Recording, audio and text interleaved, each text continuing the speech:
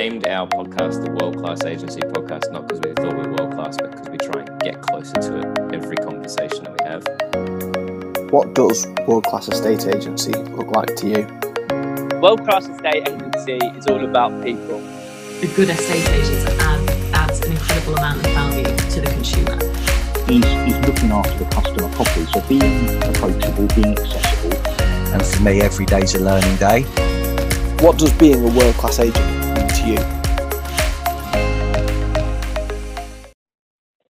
Hello and welcome to today's episode of the World Class Agency Podcast. My name is Mark Worrell from Love to Move. Yet again, I'm not joined by Sam Hunter from Homesearch. He is enjoying a little bit of family time following the birth of his daughter 10 days ago. He did get a lot of messages of messages of congratulations. So he's asked me to pass his thanks on to all the listeners who reached out to him. So my original plan with the podcast was probably to have a couple of weeks off with Sam taking some time. But I was having a chat with our guest today and thought actually it would be the perfect idea to share that with our listeners. And admittedly, our original chat included some references to Love to Move and Homesearch. We'll try and keep that out of the podcast. And I'm not necessarily going to introduce today's guest the same way that Sam would do, because I don't want to take his role. He'll be very upset when he gets back if I have done so. He's been here before. Simon Gates, it was 54 episodes ago that you were with us. You've changed your role a little bit from helping clients sell houses to actually helping agents help more clients. Simon Gates, welcome back. Thank you for having me, Mark. You've had some big time guests on since I appeared very early on in the podcast, so pleasure to be back. I'm honored. I think episode 9, so that's over a year ago. Things have changed a little bit there. But before we go into that, we've been talking quite a lot of football in recent weeks, haven't we? And I don't reckon it's still too long ago to talk about the Merseyside derby and how you as a Liverpool fan will be disappointed. I've seen loads of Liverpool fans mourning on social media. Anyone would think that Virgil van Dijk has gone to another realm. Are you still upset, Simon, or are you over it? Well, we've won 2 games from 2 since he's been injured, so I'm probably tempting fate saying that. But yeah, not good him being injured with how awesome he is. But Fabinho's done well, and I'd probably be more upset you asking that question if you'd asked me this before the weekend when you lost to Southampton. So I feel a little bit better now. Yeah, we should. We originally had this in to record this on Friday, and maybe we shouldn't have moved it anyway. So as I said, we weren't planning to put an episode out this week, but we just ended up having a chat last week, and I thought it would be perfect for our listeners. Our chat was all about our opinions on the perfect marketing appraisal. I think it's probably going to be a very much conversation back and forth between us of how we think agents can nail that first impression, get more instructions. And to start with, talk me through, Simon, from when you were an agent, talk me through the process you think you did well within the office, and maybe the process that you think agents should go through from the very first moment of answering the telephone call and somebody saying, "Hi, I want to book a valuation," because for me, that's where it all starts. Yeah, 100%. That first phone call that you take, I genuinely think you can win or lose the appraisal in that phone call. Because let's think, on average, people are maybe thinking of getting 2 or 3 estate agents out, and if you're the agent wanting to try and charge a higher fee, every single part of that process, pre, during, post-val, has to be amazing. Otherwise, they'll see a chink in your armour and go, well, I'm not going to pay you 0.5% more or 1% more because you're just like the other agent down the road. I find that I think a lot of appraisals get booked like it's a pizza order being taken. I know it sounds very blunt, but there's no relationship being built there. And something Sam actually said in one of our team sessions a few weeks ago, and I probably won't get it 100% right because, as we both know, he's very articulated in the way he conducts himself. But he said, see that phone call as furthering the relationship and bring you one step closer to getting the house on the market, not booking a market appraisal. And I really sat up in my chair when he said that and was like, wow, I've never thought of it like that. And that's really powerful, because if you're just booking it as an appraisal, there's no relationship, there's no rapport. It's you know, it's just like every other appraisal you're booking, you do it every day. Whereas that homeowner doesn't move, you know, for a decade or two. They've got to come away from that phone call, even if it's 5 minutes, going, wow, like there was such a difference between speaking to Mark than there was speaking to Simon, for example. Yeah, absolutely. And you are right. I think that phone call can win or lose an instruction, but probably more on the negative. If you are not on the ball at that phone call, then I think you've got more chance of messing it up. I think that phone call is an invitation to get to the next step. If you can wow on that phone call, then it will help. It's not the be all and end all, but you could certainly mess it up if you put them on hold and leave them for a minute. You know, if that was me, I'd hang up. It's about picking the phone up quickly. All of those basic estate agency traits that we're taught, they've got to take control of the call. They've got to ask good questions within that call. And I really like that. You know, like ordering a pizza, we do it every day, but the person on the other end of the phone does it maybe once every 15 years, something like that. Yeah, exactly. So what was? Sorry, go on, Mark. Sorry, Simon. What was your process? Talk me through the sort of practicalities of it. Did you have a specific process that every single member of your team, when you were working in agency, that they had to go through? Yeah, there was a few things, particularly in the past couple of years, which would change. I'd done a lot of training, reading, learning, etc., to try and really drill down that process. And I could actually tell when I turned up on a market appraisal. It sounds really weird, but I could tell who in the office had booked that market appraisal. when I'd print off the form and I'd be going out on that appraisal, I'd be sitting in the living room setting an agenda, and I'm kind of going one step ahead here. But I'm reading the notes, you know, how long they've lived there, why they're moving, first names, etc., etc. I'll be like, well, I know such and such booked that. And then there's another one I turn up and it just says it's a 3-bed semi. And I'm like, okay, well, I know who booked that one. And if I looked back again at the appraisals which I converted more and got better fees on, it's where the other people had helped me out. So going back a step, it was how every part of the process is really, really important. So in terms of an example, I had some training, and we used to just answer the phone, and let's just use Homesearch as an example. But you know, it used to be good morning Homesearch. That would be it. Whereas all of a sudden, someone said, well, where's the verbal handshake? They don't know who you are.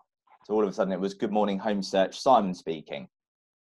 And the amount of people who used to go, oh, hi, Simon, my name's Mark. And I'm like, hello, Mark, how are you doing? So people, when you say your name, people tend to respond back with their name. So immediately that verbal handshake at the start of the phone call has given you a report of having their name. So that was a really simple step for us. And just asking open questions, you know, starting with the soft ones, which would in turn leading to the more perhaps difficult questions, the blunt ones. Why are you moving?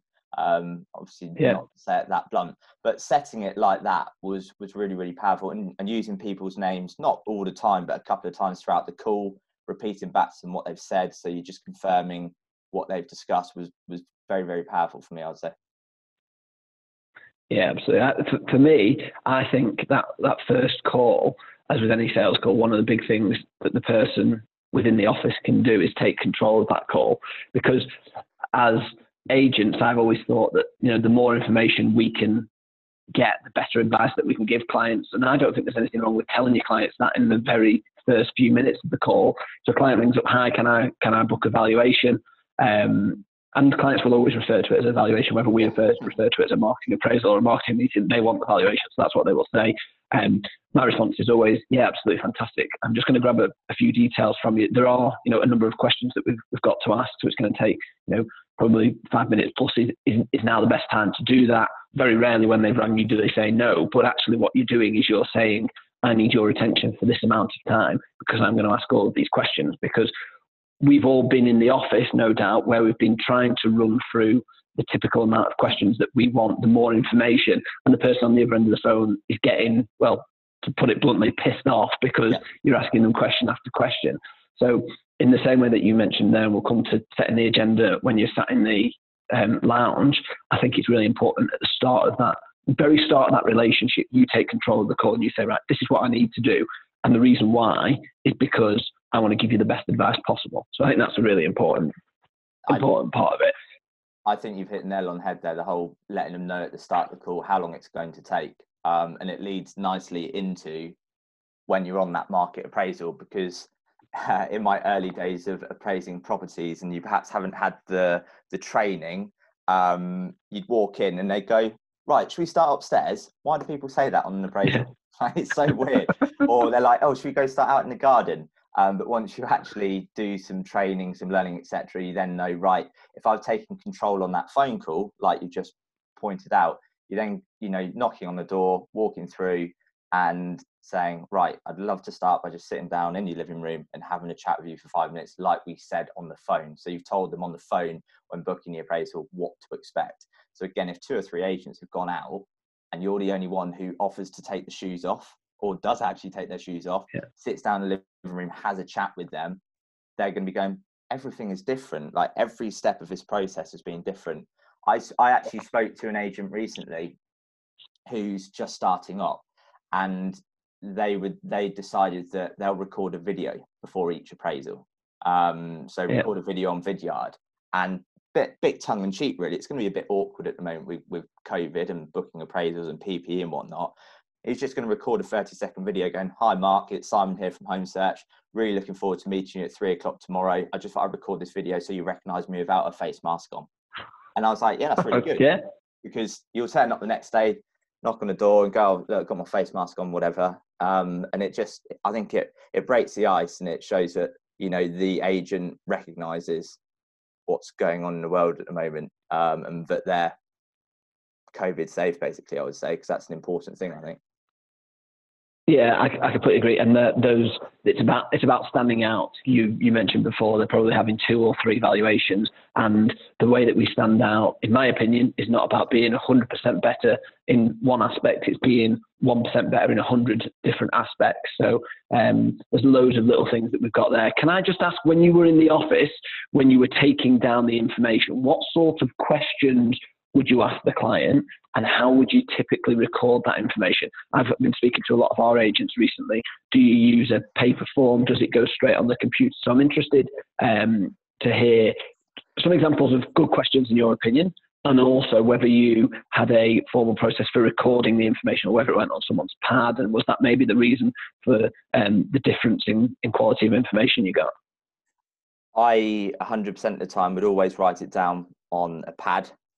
Because it feels less, I don't know if regimented is the right word, but it doesn't feel like you're reading from a script, basically. On a CRM system, it's like, what's your name, what's your address, how many bedrooms, bang, bang, bang, bang, bang.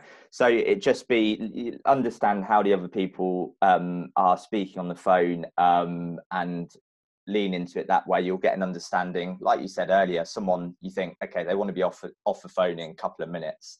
So you're kind of going through it quite sharpish, get the relevant details that you need to. And then there are other ones where you think, actually, they love to have a chat for 10, 15 minutes. I can do that and set that amazing impression. So it's a simple, open questions, maybe a bit cheeky, but I used to say, who recommended us to you? So do we. That's exactly what we do. One of the first questions we ask. And it's great though, isn't it? Because when they say, we didn't come recommended, okay, that's really interesting, because most of our business is recommended. How did you hear about us then? And a lot of the time it was they'd had direct mail, they'd seen our boards, or the Google reviews, and it was always those things. So it was really nice when they'd say those sorts in Google reviews, so that they want a decent service. It's not just about price and fee, things like that, really. So what kind of client avatar they are. And then it's things like, how long have you lived at the property for? What's prompting the move? What research have you done so far? And then there's certain stats and figures I would have, little plug there, that would enable me to have a more in-depth conversation last year, which in turn helped me increase my conversion rate, because I felt like I'd set a better scenario when going into that appraisal. So things like, oh, did you know the average value on your street was roughly X? How does that compare to yours? And we both know what it's like. Everyone listening will know what it's like. It's like getting blood from a stone when trying to get out of someone what they kind of think the price of their house is, because they think you're just trying to get that information to agree with them and win the business. But actually it was a genuine, the average price on your streets of around 300. What do you make of that? So you're getting their opinion on price without directly speaking about their particular property. And I used to get some great responses from that. So that was really, really powerful for me, I would say. Go on, Mark, sorry. That was one of the things in our conversation, and I know we said at the start we would try not to plug. Sam would be, very upset if you plugged Homesearch in this. But I do think this is a really valid point, Simon, because when we had this conversation last week, that was one of the things that made me think, actually, that is a really good point. So I'll say it because you probably won't. But our conversation, you said that when you took a call for evaluation, you had Homesearch open. So then you could have those types of conversations just by putting the postcode in whilst they're talking to you and you're having this nice open conversation. You can say things like, oh, there's been 3 houses sold in your road over the last 12 months, haven't there? And then they'll start telling you the stories about why number 12 sold for cheaper than they think theirs is worth. And I think actually it's something I then passed on to our team here because I think that's really powerful. It shows you, you're not going to be able to do it every call, obviously, depending on the type of client, but it shows you to be, the source of knowledge in the industry. They don't know that you've got that from, a very clever computer program that you've got open on your computer, but actually it stands you away, and they'll get off that phone call and say, God, doesn't he know the market? Yeah. He knew that, he knew that the Bensons at number 12 sold last year and this price and that price. So I think that was a really valid point. I think you're allowed a plug there, to be fair. So that's how you would talk about price expectations, by talking about previous sales. Yeah, another way in terms of price expectations, which was really powerful for me last year, because again, the blood out the stone cliche of, you say to someone at the start of the appraisal, so what research have you done so far? Absolutely none. I haven't looked at anything. And then you deliver price, or you consult with them on price, and they go, oh no, the other agent told me much more than that. And you're like, I thought you hadn't done any research. So for me, what I used to do prior to the appraisal, and I didn't do part of it enough, but again, it goes back to looking at which ones you convert and get the best fees on. I covered quite a small area. So when an appraisal was booked, I'd hand deliver a pre-appraisal letter with a presenter and put it through their door. And again, when I'd look back at asking people, I'd always ask, why have I won the business? Why have I lost the business? And it's those marginal gains that you said about earlier, Mark, where someone would say, you're the only one who actually hand delivered a pre-appraisal letter. No one else even confirmed the appointment in writing or by email. So you literally, a few hours after the phone call, I had a letter through my door. And they were like, that blew me away, of thinking, if that's the kind of service you're providing now, what can we expect further down the line? But in terms of price as well, I used to send an email out. So let's say I was coming to see you, what are we today, Tuesday? Let's say I was coming to see you Friday morning and you booked your appraisal today. I'd email you with some information, which doesn't necessarily give a price, but it gives you an idea of where the property is in the market. And I could then say to them on that appraisal, what did you think of the information I sent over? So again, it was a nice icebreaker, because they've had it, they've looked at it, and they might go, well, those properties on there, they're a bit less than what I thought. And again, that music to my ears last year. I was going, brilliant. Why do you think that? Why do you think they're less than yours? What is it about yours that's better? I can't form an opinion yet, because I'm in your living room. I haven't even looked around the rest of the house yet. So you're getting down to that price conversation very early on, which I think is a nice position to be in. And that's what they want to know ultimately. So we're in the living room now. You've hopefully created that great first impression. Interestingly enough, I was going to ask you what you did on your follow-up, because I couldn't remember that it was you that hand delivered it, but I just remembered that we spoke to someone on the podcast that had said about hand delivering it. I think that's a really nice way of standing out. But you're in the living room, you've created the first impression. What is the step-by-step? So you said about setting an agenda. What was your typical agenda, and what do you think the best agents do from the first, let's say the first 10 minutes of the appointment? So on that initial phone call, you've already kind of set the agenda. You've said, look, this is what to expect from the appraisal. This is how long it's going to take, and this is what the order is going to be. And then you reconfirm that at the front door, basically. So you know, taking your shoes off, being polite, and saying, right, as discussed on the phone, if you wouldn't mind if we take 5 minutes to sit down in the living room, because I need to understand fully everything about you, because it's you and then the property in that order, not the other way around, which I think a lot of people get wrong. Literally have a chat with them, and at that point you're asking those open questions, just clarifying what you discussed on the phone, because if you're repeating what they told you, so looking to downsize, looking to relocate, XYZ, they're going, he did listen, he wrote it down, he's repeating. It's a bit like going to let's say now you're at Pizza Hut, I love pizza analogies, and the waiter gives the order back to you, says, so Mark, you ordered XYZ, is that correct? You know they've listened, they repeat it back to you. You've got more confidence in them than if they just walked off and you're thinking, I'm not too sure if I'm going to get the right order here or not.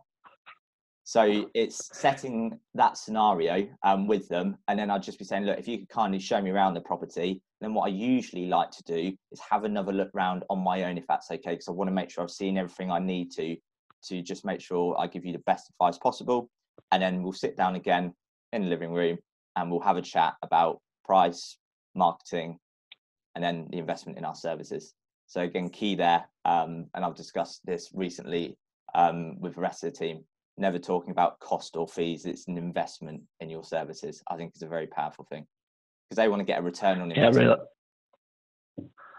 I really like that. That's, you know, we talk regularly on this show about language. I think that is really that's a fantastic way to refer about your service. I'm going to just write that down so I can share that with our team here, because I think that is really, really powerful. One thing that you talked about, and I think is really important within that, is that reconfirming the information that they've given you. Regularly, people in this industry, at the very top of the industry, talk about you've got 2 ears and 1 mouth, and there's a reason for it. That demonstrates to the client that you have, you know, listened to them, you've taken all of that on board. And as you say, it also gets them nodding very early on in that appointment, so that you're bringing them on side. So you've had the tour, you're sitting down. What order do you talk about valuation, services, and then investment in the services? What order do you do that? Is that the same for every client? And I know we're talking here perfect world, and some clients are different, and you have to adapt your pitch, which I hate as a term, but it is you know, ultimately a pitch. You have to adapt your pitch accordingly. But what order do you think is the best order to do it in? I would definitely say that 4 or 5 years ago, when I was in my earlier days of management and appraisals, I definitely had an order. I was very, very structured and robotic. But that definitely changed 2.5 years ago, which I'll come back to in a second, because just actually want to go back to a point you made, Mark, about listening, 2 ears, 1 mouth, because it's just stuck in my head, and I sat up in my chair when you said it. And I think a lot of people are guilty of listening to respond rather than listening to understand. And that's really, really important in appraisal, listening to someone to understand their needs, their wants, their motivations, not just listening to them and thinking, okay, what's my next question off the back of this? So just listening to understand. And to take that, the reason I just thought back to that as well was I did some training with Matt Giggs, little plug there for Matt, 2.5 years ago. And I was very much always robotic, structured, stats, figures, analytical. And Matt had kind of just said to me, you just need to forget all that. You need to go into an appraisal like you don't know that area and just build a relationship with someone. Because if they like you, trust you, the rest of it will come. And again, I sat up in that meeting and was like, that's so true. And that was probably early 2018. And the next 18 months saw some of the best results I'd had as a branch manager. So I forgot the structure, I would say. But yes, there's still part of it where you show them, you know, comparable information. This is, you know, what do you think of this property in comparison to yours? Start with a low one to puncture expectations, then go with a high one to show them that they're being crazy if they think it's going to get that, and then end with the one you think is most comparable. I think I've been speaking to an agent who's just entered the industry recently, and I've kind of said, make sure you never say, like, in my opinion. It's the market suggests, the evidence suggests. So you're kind of holding yourself less accountable to if it doesn't necessarily get that price. Yeah. But yeah, I think that's a great way to put it, and put the ball back in their court and say, what do you think? What do you think of the information in front of us? Now, some people will just bluntly say, well, that's what I've got you here for. One gentleman I used to work with, he actually used to write down a figure on his piece of paper. And when he used to ask that question, and he'd go, well, that's what I've got you here for. He'd have his hand over the paper and he'd go, no, I've written down what I think. And then to play a bit of a game with him, it sounds stupid, but he'd go, no, go on. What do you think? And then he'd go, look, that's my price. He said, I can't change it. I'm not a magician. I wrote down what I think. And he's just getting what they say. And actually, he had one of the better conversion rates and one of the best average fees in the company. So it wasn't a technique that I certainly used, but yeah, it works because people remembered him. I actually remember being on an appraisal half a dozen years ago with a very sporty owner. And I was having another tour of the property, and he was outside in the garden with his kids, drop kicking a rugby ball into, the trampoline that has a net round it. Yeah. You're thinking, where the hell is this story going? And I went out and I said, right, I've seen everything I need to. And then we started chatting about fee casually in the garden, hot summer's days, in shorts and t-shirt. I actually said to him, I was like, right, if I can drop kick this ball into the trampoline net, you'll pay me the fee. And if I don't, then we'll go with your fee. And he's like, go on then. So I drop kicked it, missed completely, looked like an idiot. But he said, I rate that you've actually done that. So here's what we'll do. How about we meet in the middle between our fees? So again, it's showing that personality, I think, on the appointment, and showing that you're different, because I think in estate agents, we all get that rep as, well, you're all the same. Why would I pay you more money than the other guy? So it's showing that you are different. You offer value, you offer personality, and not just that robot, really. What I was thinking then was, actually, I've got a rugby ball and a trampoline in my garden at the moment. And if an estate agent came round to my house and did that, I would probably think, oh, well, that's different. But what you're going back to is what you talked about, is building the relationship. There's various different ways that you can do it. You amend that. You wouldn't do that with, a certain type of client, but maybe that type of client it was perfect for, and obviously led to you getting the business. I really like the market suggests, the evidence suggests, takes you out of it, because the valuation is certainly one area where as agents we can lose the instruction. Do you talk valuation figures before you talk investment in your services, or do you leave the valuation figure at the very end? Because I've been talking to our agents, and this differs from valuer to valuer. And actually, it's not even with some of the companies that I work with, it's not even the same throughout the company, which is really interesting, because it's just comes down to personal preference. I've got some pretty strong opinions on it, but which way around did you do it? Again, I'd say it would vary from appointment to appointment. It's reading the room and understanding the person in front of you, but I'd always try and make it clear from the start of any conversation, we're not the cheapest agent. Like we're reassuringly expensive. Like you are going to get the best service, and that does mean you need to pay more of an investment to us for that. So you've already set the scene. And when you've gone through comparables and marketing, I'd then sort of ask that question, can you see why we're reassuringly expensive? And you kind of drop your voice a little bit there, and they go, yeah, I do get why you're more expensive. Go on, then what's the damage? So it's, again, it opens it up. It's less kind of formal. And you're like, well, the damage is X. But what you do as well is, if you were saying your fee was 2%, and don't get me wrong, I wish I could have got 2% averages. But if you say the investment in my services is 2% plus VAT to sell your house for £500,000, it sounds stupid, but you've actually just given them a really, really small figure next to a large figure. So it makes the investment in services sound a lot less money. If you just said it's 2%, they're going to go, that's a lot. The other guy's 1%. But if you said 2% investment, if I sell your house at £500,000, or when I sell your house at £500,000, it makes it sound better value for money, putting a small figure next to a bigger figure. Little trick of the trade here might not be everyone's cup of tea, but I used to use a smaller font when I'd quote the fee in the letter, so it appeared smaller on the paper. Nice.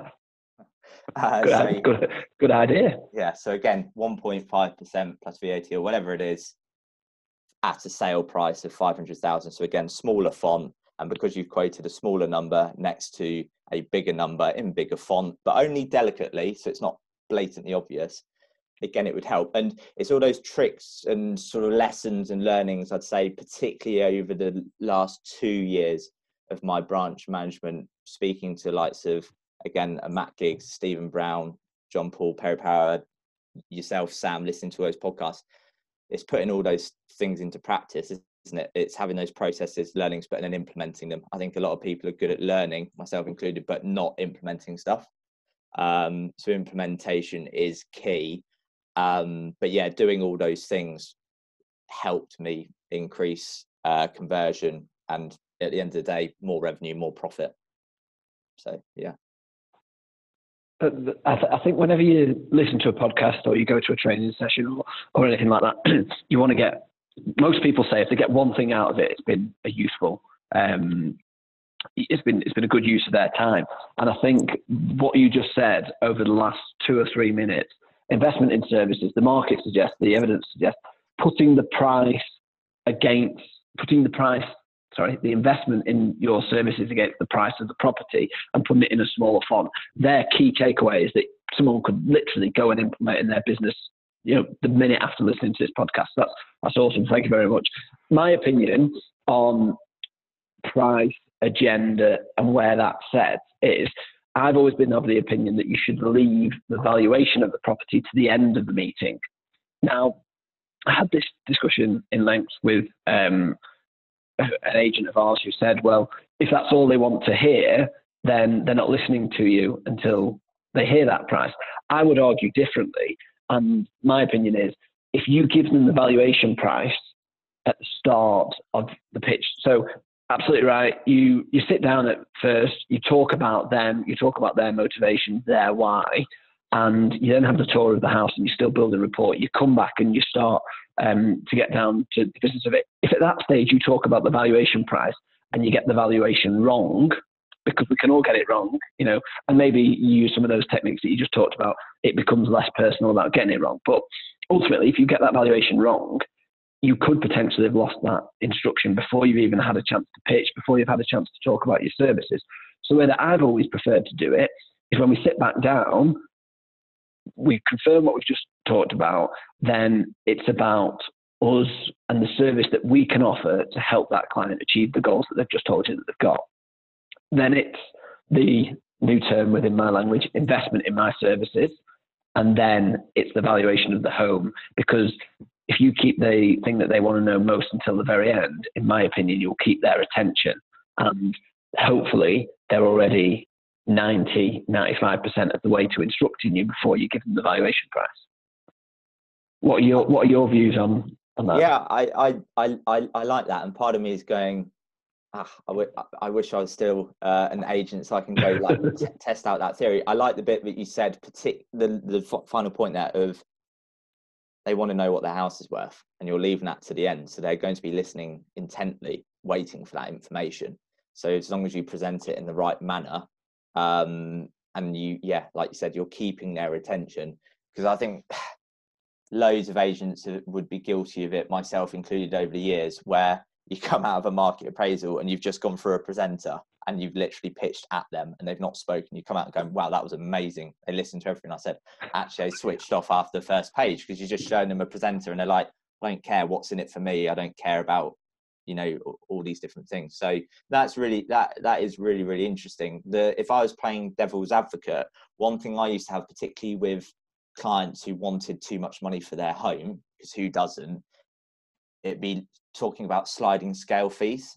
So if I've said they're worth 450 and they're going, I was actually hoping for 500, I could then have a discussion after that about investment in services / fees and go, okay, well, would you agree then if we're able to achieve you that kind of unicorn price, we're not too sure if it exists or not, the 500,000, you'll pay us and reward us for that.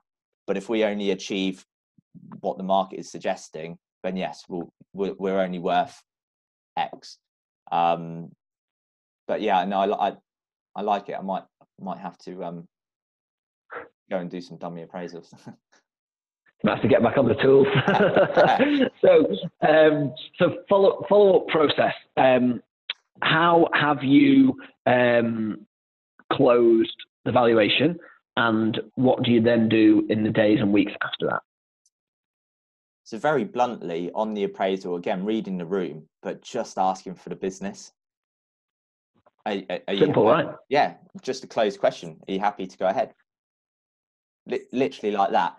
And the amount of times that you ask that question and people go, yeah, go on then.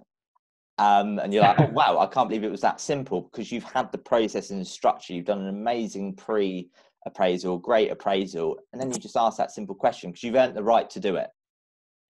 You've literally earned the right. I think Sam might have said it on a podcast before, but it's like you don't just go in on a first date and ask someone to marry you, right? But with this, you've earned the right to then ask them to marry you, or ask their permission to market their home, because you've had that first, second, third, fourth, fifth date, etc. So yeah, just asking that question.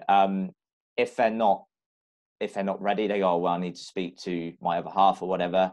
Again, there's objection handling techniques for that. I mean, that's a whole nother conversation, but I just used to make sure that I'd put in my paper diary in the CRM, right, I need to make sure that I follow up with them in a timely manner. I'd always make sure that if I say I'm going to do something, I'll do it. So if I say something, okay, appreciate you need to speak to the missus, and that's Friday evening, what I'll do is I'll put a note in my diary to call you Monday at 10 o'clock. And then ring them Monday, 10 o'clock. So you build that trust there. So like, he said he'd ring me at 10, he rang me at 10. So if you're not going to get it there and then, just do what you say you're going to do. If I say that I'm going to have a market appraisal letter, PDF, whatever it is, emailed to them by 9 o'clock tomorrow morning, again, under promising, over delivering, you then send it to them at 7 o'clock that night. They're going, wow, he sent it to me at 7 at night. He told me he'd have it with me at 9 in the morning. It's all basic stuff, but I think it really does help. Yeah, I completely agree in the fault. The asking for the business, if I'm being perfectly honest, was probably the worst part. Probably, maybe even still is the worst part of my skill set. I'm not very good at it. I've actually developed a way of maybe getting around it. But that what you said. So shall we go ahead then? For me, is just straight to the point. I really like the fact that you said that you've earned it. But the most important thing after you've said it is to shut up. Yeah. Uh-huh. One of the things that my stepdad, who runs the financial services here, says is the next person to talk's dead. Yeah. And by that he means once you've asked, shut up, because if you talk next, you don't get the business. If they talk next, the business is more than likely going to be yours. We actually offer a range of services now, Simon. So we use a bit of an assumptive close on the basis of, it's not, do you want to use me to sell your house? It's, how do you want to use me to sell your house? And that's really quite a nice way of softening that question at the end. How did you follow up? Was it a report? Was it a email? And then obviously the phone. You've got to use the phone. So I'd make sure that they had an email from me the same day, which sometimes meant some very late nights if you've done 4 or 5 appraisals that day. But I thought, do you know what? 99% of the time, the other agents are not going to send an email the other day, because if that market appraisal was at 5 o'clock at night, they're going home, having dinner, getting to the office at 9 o'clock the next day maybe, and then might just email it then. So if I'm 12 hours ahead of them, I'm 1-0 up there in my opinion. What I'd also try and do, but admit I didn't do this enough, was, again, like the pre-appraisal, just hand deliver a letter through the door. Try and do it same day. And if you can't, because that was late at night, next day, when someone's out on the road, it'd be like, you've got a viewing in that village. Whilst you're out there, pop this through the door. So there's no stamp on it. You write by hand and then bang through the door. So again, they're going, okay, so he's hand delivered something before the appraisal, he's hand delivered it after the appraisal. He's told me he offers an exceptional service and he's going to charge more money. I get why, because the other agent only just managed to get there on time, didn't send in a pre-appraisal, they haven't followed up yet. And then, it'd be putting a note in a diary of, if you said you're going to call them at 10 a.m. on the Monday, ring them when you say you're going to.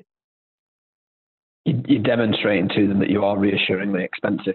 An idea that I've had that I've never implemented actually is that particularly if you are just meeting one member of the decision-making process. So you go and meet him or you go and meet her, and you get that typical, I'm going to discuss with my partner. During lockdown, I thought maybe you could do a Zoom follow-up call to go through it with them. We haven't implemented that, incidentally. I've tried to have a couple of Zoom calls with a lot of our clients in the early days when we came out of lockdown, and I suppose not everyone is as comfortable as Zoom as maybe we think they are, because we're using it every day.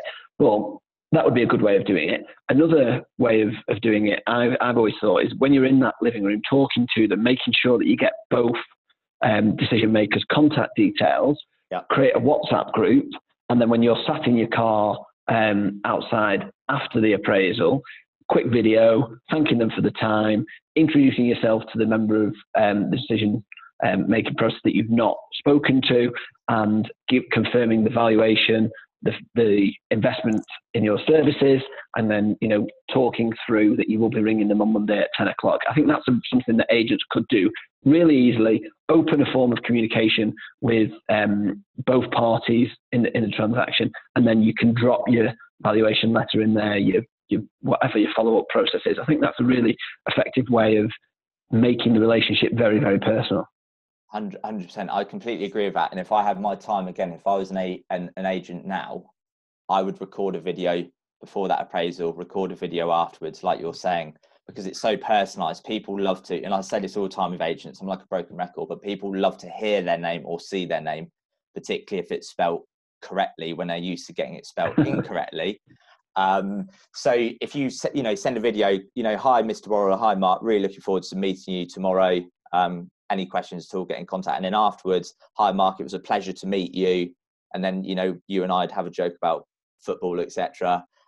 And you maybe just put a link in that video as well to your diary and say, look, I appreciate Mrs. Worrell couldn't be there, but here's a link to my diary. So if you want to jump on a Zoom call at any time, you just click here and you can book in 5 minutes for me. Because like you said, I could deliver the most amazing presentation in the world to you. And then that night, you and Mrs. Worrell are having a chat, and you go, well, Simon said 500 and 2%. The other agent said 500 and he was 1%. And Mrs. Worrell will go, well, we're going 1%, aren't we? She wasn't there at the presentation. So you're absolutely spot on that you want to get, obviously, both decision makers in the room at the same time. But if you can't, do pre-video, do follow-up video, address the other person who's not been there and say, sorry, I couldn't meet you, but if you want to jump on a Zoom call, click this link. I think that's seriously powerful. And then all of those points about hand delivering this and doing what you said you're going to do is demonstrating why, as you said, you're reassuringly expensive. Awesome. I think this chat, Simon, probably exceeded my expectations. We had a really good chat. I was late for my tea because of it last week, but this chat's really exceeded it. So last time you came on, you answered the question that we ask everybody. You might not remember, but I've done my research, and you told us that your opinion of world-class agency was getting clients to their desired outcomes with as little stress as possible. So over the last year, has your opinion on world-class agency changed? And if not, what is your opinion on what it takes personally to become a world-class agent? I like that answer that I gave before. I didn't remember saying I did as well. When I heard it back, I did think it's probably just going to say the same thing, because it's really difficult to disagree with. Getting clients to their desired outcome with as little stress as possible is world-class agency. So I'm assuming that your opinion hasn't changed on that. Well, I'm going to approach it actually from a slightly different angle. So yeah, last time, getting clients their desired outcome with as little stress as possible. So I think that's world-class agency from the outcome that's going to be delivered or achieved for the client. If I look at it actually from a different point of view now and look at it from the agent point of view, I have spoken to literally hundreds, if not thousands, of agents over the last 8 months, having come and worked at Homesearch. And the best agents, I think, are the ones who continuously learn and want to get better. So particularly people who've been on this podcast as well. You've had Michael Bailey and Mike Nettleton on recently from Knock Dyson, and both of them said similar things. They're always looking to improve. Michael with his mentor, and Mike Nettleton with all his experience going on different, training courses, etc., etc. So always looking to get better and learning from others, I would say, is world-class agency. I couldn't agree more. Absolutely, and very eloquently put. Simon, thank you very much for your time. As you know, we do this because we love our industry, and Simon loves his industry as well. I'm sure you can probably tell from the passion that he spoke with today. If you do like what you hear, please share it out on social media. As I said at the start of the show, I didn't have a plan for when Sam was going to be off for paternity leave. We had Michael Bailey already recorded, so we were always going to be all right. But if we do have any other listeners to the show who want to come on and talk, as Simon and I have talked, particularly about the marketing appraisal process today, if somebody wants to come on and talk in depth maybe about the offer process or registering applicants, some real sort of tangible takeaways for listeners today, I think. So Simon, thank you very much once again. I'm Matt Wall. Today he's been Simon Gates. We will see you again next week. Thanks very much for listening.